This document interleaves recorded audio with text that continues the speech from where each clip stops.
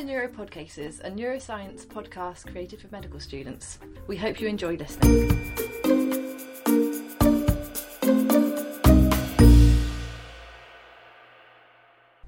Hello and welcome to this edition of Neuropodcases. I'm here with Mr. Nick Carlton-Bland, who is neurosurgeon here at the Walton Centre, and he's kindly going to give us his time today to talk about an approach to back pain. Welcome, Mr. Carlton-Bland. How are you doing? Very well, thank you very much Good. for asking me to speak to you today. No worries. So, back pain is a very common and also clinically difficult presentation. There are many reasons why a patient can present with back pain, some concerning and some not so concerning, and it's something that I think all doctors need to be relatively comfortable with because they're going to come across it. How do you approach back pain? Well, yeah, I mean, I think back pain up with headache is probably the most common reason to go to your GP. It is something which almost every adult will experience at least once a year to some extent. So it's a huge burden of disease. So the spinal surgeons in the UK, neurosurgeons and orthopaedic training, basically have come together to create a national back pain pathfinder. Now the reason for this is because, as you've intimated, the majority of back pain is musculoskeletal in origin, which is benign, self-limiting, and doesn't need to see a doctor. The problem is with doctors is if you say to the doctor you've got a back pain, the next thing they're going to reach for is maybe some medications and possibly a scan. And the scan is a very expensive, and the evidence is that scanning for back pain with no neurological signs is of limited utility. So we're seeking to demedicalise back pain and put back pain as a bit of a sore knee or a sore elbow. It's a musculoskeletal problem, and so really doctors should be involved after the patient has been seen by their GP, or maybe not even their GP, maybe in fact physiotherapy should be leading this before they come to see a specialist. So back pain, generally, we don't understand the mechanisms completely, but there is a lot of gubbins in the back that could potentially cause pain, being the joints, the facet joints at the back, the muscles, the core muscles surrounding the spine, and the discs themselves. All of them are densely innervated and can certainly create problems. I think that I see a lot of musculoskeletal, muscular predominance for the majority of pains, and there's very good evidence for this. The Cochrane Review 2017 looked at all the treatments for back pain, and essentially core stability exercises. Yoga and Pilates is the number one. So what is a treatment dose of core stabilising exercises? Well, the evidence is 4 months. 4 months. Most patients won't stick to that. Most patients do not have the staying power, because actually when you start to use your back, it flares things up, and a lot of people stop at that level. But really the evidence should be some simple analgesia, possibly, although nice guidelines have actually gone away from using that, but certainly exercise, and in the future I think we'll be able to prescribe exercise, and I think there's plans for GPs to be able to do that. But certainly physiotherapy is useful because they are the expert on the exercises, but also they can screen for what we would term kind of red flag symptoms.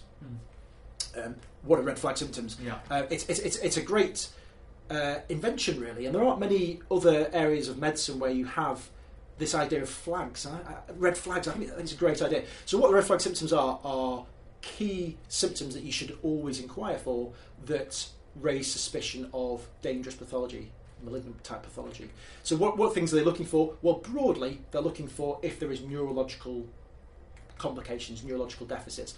What do the nerves do in the spinal cord, or in the cauda equina, which is the peripheral nerves in the lumbar spine? Well, movement, sensation, bladder, bowel. Those are the three modalities. So a red flag symptom would be a change in any of those modalities: movement, sensation, or bladder or bowel dysfunction. The other things that red flag symptoms are looking for are signs of instability. Now, we've talked about stability, and certainly in some of the other podcasts that we've done, but the stability of the spine essentially are a couple of criteria that devised by Punjabi and White in the 1970s. And essentially a healthy spine, a stable spine, is a spine in which under physiological loading, so not carrying a crazy heavy weight, but under your own body weight, you should be able to comfortably, pain-free move, and you shouldn't develop any sort of neurological deficits. So those are the two main criteria. And so the other red flags look to see, really, is there excessive pain, often nocturnal pain, and those really point towards pathological processes within the structural element of the spine. So you can think of the neurological element of the spine and the structural element of the spine. And the structure, the things which affect structure are things like tumours that can erode the bone and cause the whole house of cards to fall over, or perhaps infections, and discitis and TB could all be potential pathologies. So that's what the red flags are looking for. So when you're assessing a patient with back pain, it's to get the history and their baseline function, but really to screen for the red flags, and that is the doctor medical job. There is a lot of work that you can do to inquire, and I think if your listeners were particularly interested, they could go into that. But I think from a sort of medical student MRCS type approach, really we need to be thinking about stability. So stability is neurology and structure, and that's what the red flags are looking for. Fantastic. Okie dokie. So that's a great first step to sift through all the back pain presentations that people will come across. I'd like to move on to some of the sort of more concerning presentations that can come with back pain. So obviously you said the vast majority will end up being musculoskeletal, and clearly exercise has been shown to be of benefit in that cohort of patients. So to talk about the cohort of patients where it's probably not musculoskeletal, what are the kind of main concerning presentations that you'd want students and doctors to have in their mind when they see anyone with back pain?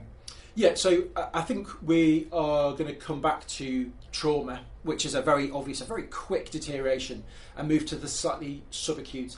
And I think really going back to that definition of stability, any spinal pathology that is associated with neurological dysfunction is of a concern. And the most common presentation, and one of the most important presentations to really recognise is the cauda equina syndrome. And I think I would expect any medical student, any junior doctor to know about this. Why are we so obsessed with this? Well, cauda equina syndrome is compression to the peripheral nerves in the lumbar spine, so-called horse's tail, hence cauda equina syndrome. Why are we so bothered about it? Because it's a relatively common nerve injury to acquire. It is incredibly important for the patient, and in a recent survey of patients where they had to quote what is a fate worse than death, the symptoms that are worse than a fate worse than death, and an independent sort of panel of patients would be to be fecally and urinary incontinent and have to no sexual function.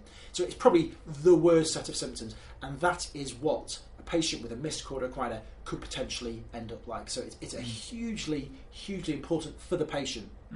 Now, thinking about for the trust, it is a hugely important diagnosis to get right in terms of litigation. The average payout for a missed cauda equina is £250,000, and through NHS litigation at any one point there are £30 to £40 million outstanding for cauda equina syndrome. So it's a hugely important for the trust to pick up upon. And also the other reason why we have to think about it is that there is a reasonably poor clinical presentation, and so these patients often have to go for a scan to actually clinch the diagnosis. So what are the core features of it? Well, what's termed as sciatica, so bilateral leg pains shooting down towards the foot, so radiculopathy, so painful radiculopathy. So you're allowed to have it unilateral. Unilateral sciatica is incredibly common. Bilateral, to have pain on both sides from a slip disc, suggests that there is a pathology that is consuming both sides of the spinal column and probably in the middle as well. So it's pointing towards a larger disc. A second core feature is the perineal sensory loss, and I think out of all the three things that we think about with cauda equina, that is the most important step, and I'll come on to why that is in a second. And then finally with cauda equina syndrome, it's painless urinary incontinence, so painless retention and then overflow urinary incontinence. It's very important to nail down and drill down on what the incontinence is, because there's stress incontinence and there's urge incontinence, and they are not what we see with a neurogenic bladder. It is the bladder fills painlessly and then the patient leaks. And those are the three things. Now, of those three things, the bilateral radiculopathy, the perineal sensory loss and the bladder dysfunction, why did I say the perineal sensory loss is probably the most important thing? Well, that is probably, we think about cauda equina as it's cauda equina in evolution. You get a slip disc, which in 95% of the times it is. The slip disc comes and presses on the nerves, you get the pain, And most patients just stop there, but then they can progress to initially get perineal sensory loss and then finally bladder dysfunction. So the perineal sensory loss is the cauda equina evolution. It is progressing to potential or threatened bladder loss. If we intervene at that point, then the risk of the patient having normalised sexual function and continence is high.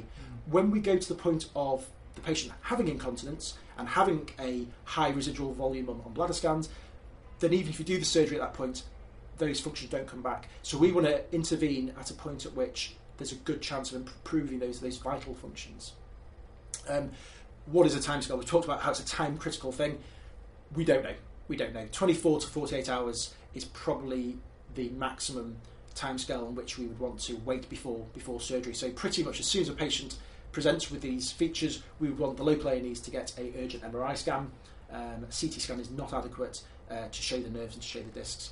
On the basis of that, if there's a very large slip disc, then they would come to a specialist centre and have that operation done overnight if need be, but urgently. How often do patients who present with cauda equina actually have a big slip disc pressing on the nerves? About 1 in 40. It is a very, very low pickup rate. And so these patients are challenging for A&Es because there's a huge amount of people who have back pain and leg pains but don't have the cauda equina syndrome. So that's a little encapsulation of cauda equina. Was there anything? No, so I think that's great. I think knowing that cauda equina syndrome is a clinical diagnosis based on those 3 main core features you spoke about, but that the clarification of the diagnosis has to come from an MRI scan only, really, and whether that means you have to do it at the centre that you're at or transfer the patient for an urgent MRI, that's dependent on local protocols. And also to understand the concept that this is a thing in evolution. This is not a you have it or you don't have it, that you can intervene at a point when you can do an awful lot to affect the patient's outcome. And the things you have to do, as you explained it there, it's a relatively simple clinical assessment actually that can send you down the right pathway diagnostically. Yeah. Okay, very good. So I think the other back presentation that we as junior doctors worry about is metastatic spinal cord compression. Absolutely, and similarly to cauda equina, it may not figure in your thinking unless you are specifically thinking, what do I need to rule out? What, as a clinician, in this sea, in this mire of benign back pain, what do I need to make sure I'm not missing? And asking about bladder and bowel dysfunction is not something that we, even as qualified doctors, find easy to do, or the patient feels easy to report, but we have to be doing that. So with metastatic spinal cord compression, it's an incredibly common phenomenon to get metastasis to the spine. Why is that? Well, the axial spine is the main source of hematopoiesis. It is very, very richly vascularized, and as we remember Batson's venous plexus from the pelvis up towards the spine, there's a very rich valvulus blood supply to the spine. So something like apparently 30% of everyone with cancer will have some element of metastasis to the spine. So it's incredibly common. Most of those metastases sit there quietly and don't cause the patient problems. But going back to our model of stability, if it affects the structure of the spine, it can cause huge amounts of pain and deformity. If that tumour continues to grow and presses onto the spinal cord, then it will create neurology, so it will create instability in that way. I think one of the traditional issues with patients with cancer is they say, I have pain, and the reflex is, well, you've got cancer, and we'll try and make you as comfortable as possible. And that is the way that metastatic spinal cord compression was treated, and these patients would have huge amounts of back pain, become paralysed, and then die of the sequelae of being paralysed. Because when you lose your spinal cord function, a lot of things go wrong. So you become urinary incontinent, which puts you at risk of urinary tract infections. There can be bowel management issues, which can cause constipation, which can lead to systemic sepsis or even perforation. There is immobility of the legs, so the risk of getting deep vein thromboses increase, and there's the inability to move the legs, and that can lead to pressure sores, which can be infected. So there's a huge amount of sequelae. And so a chap called Patchell had a look at this and said, well, can we improve the situation? Because everyone got radiotherapy traditionally, and so there was this hallmark, landmark trial looking at actually not just blasting it with radiotherapy and accepting that the cord was affected and not useful, actually doing an operation to decompress the cord in a timely manner and then to put in some scaffolding, some metalwork to fix the spine. And the results of that randomised trial showed that patients not just remained mobile, had intact bladder function, had less pain, higher quality of life, they actually lived longer as well. So it was this unbelievable trial, which was the basis of the NICE guidelines that we now all operate on, that anyone with cancer, with signs and symptoms of possible core compression, so going back to those red flag features, intractable back pain, often described as nocturnal back pain, for some reason it seems to be more painful at night, I think because of less other distractions, or neurology, so new weakness in the legs, sensation changes in the legs, or bladder bowel dysfunction. And if they have cancer, then we have to think about metastatic spinal cord compression. And there is a NICE guideline pathway, and any patient at any time in any hospital with an MRI scanner can get a scan within 24 hours. Those are the guidelines that the entire country works towards. If they do have compression, if it's a single level, not every single spinal level affected, and if they have a good prognosis, so greater than 6 months, then we would offer urgent surgery to decompress the spinal cord and to stabilise. How many metastatic spinal cord compressions actually go to surgery? It's probably in the order of about 5 to 10%.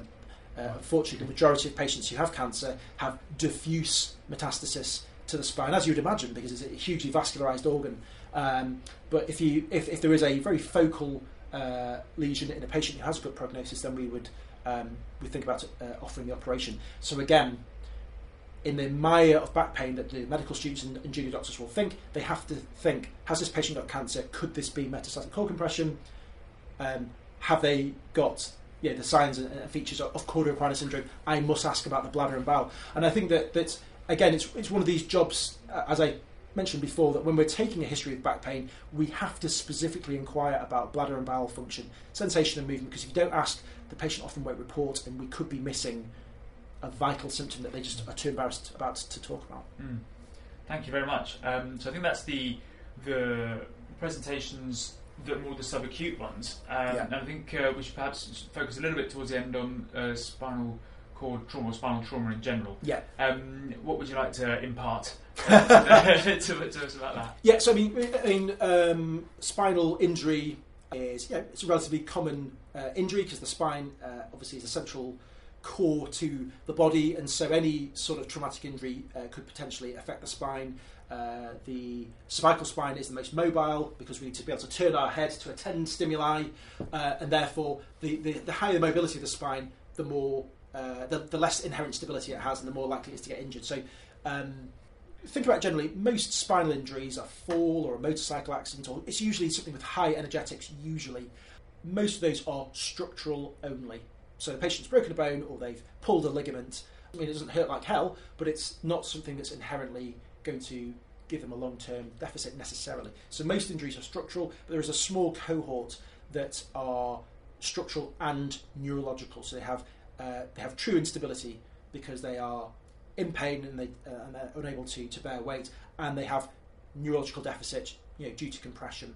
And it's those patients which I think are probably the most important to talk about today, as a whole pathway to think about. So as I've intimated, usually these are high energy injuries. It's usually young people in motorcycle accidents or doing diving or trampoline accidents. It's usually high energy injuries. As a footnote to say, obviously if there's an inherent spinal problem, something like osteoporosis, then the trauma levels are much less. But usually speaking, we're talking about a young patient who's had a significant injury. And the way these patients present can be really pretty shocking. So a cervical spine injury could present with quadriplegia. Other modalities subserved by the cervical spine is the phrenic nerve, C345. And so these patients can present with poor respiratory function, and it can actually go into respiratory failure as part of their early presentation. So again, in a trauma call situation, the patient comes in, they've been playing rugby, the ruck has collapsed, and now they can't move their arms and legs. What do we do? Well, we know that the cervical spine is incredibly unstable, so all of these patients will be packaged up by the ambulances in triple immobilised, so they have a hard spinal board, a collar and blocks to prevent flexion extension and rotation, and to minimise a second primary injury. And then they'll come for whole spine CT imaging to see if there's anything obviously awry in terms of a dislocation or a fracture, that might need to be rectified. If that is normal, then usually we're going to look for an MRI scan because there could be a hematoma or a slipped disc that could cause those issues. So previously, a broken neck causing cord compression, patients were mainly treated conservatively.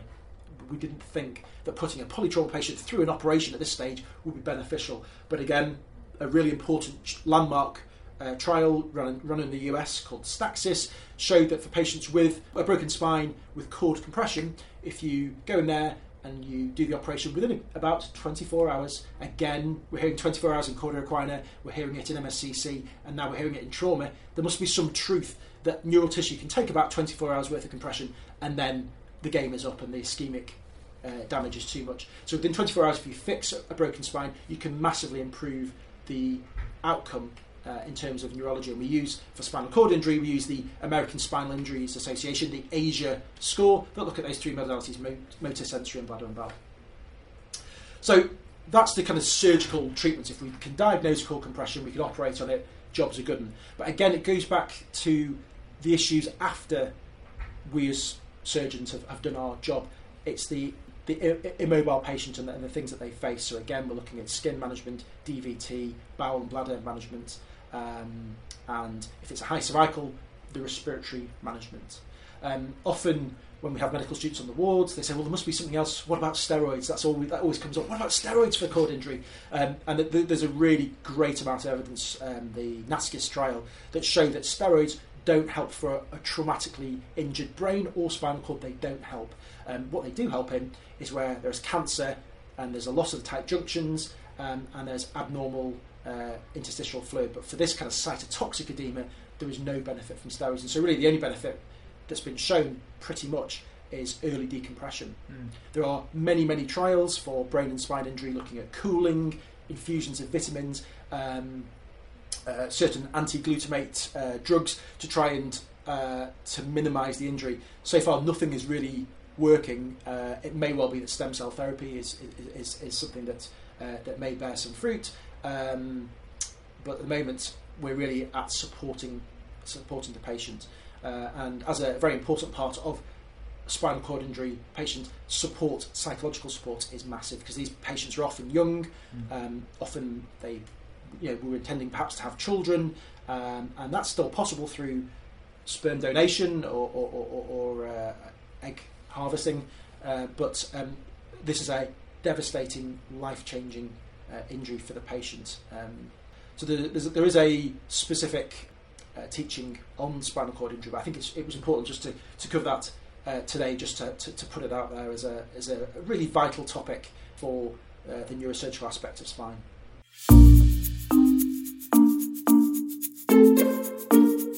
We hope you enjoyed listening to this episode. Look out for more podcast episodes coming out shortly.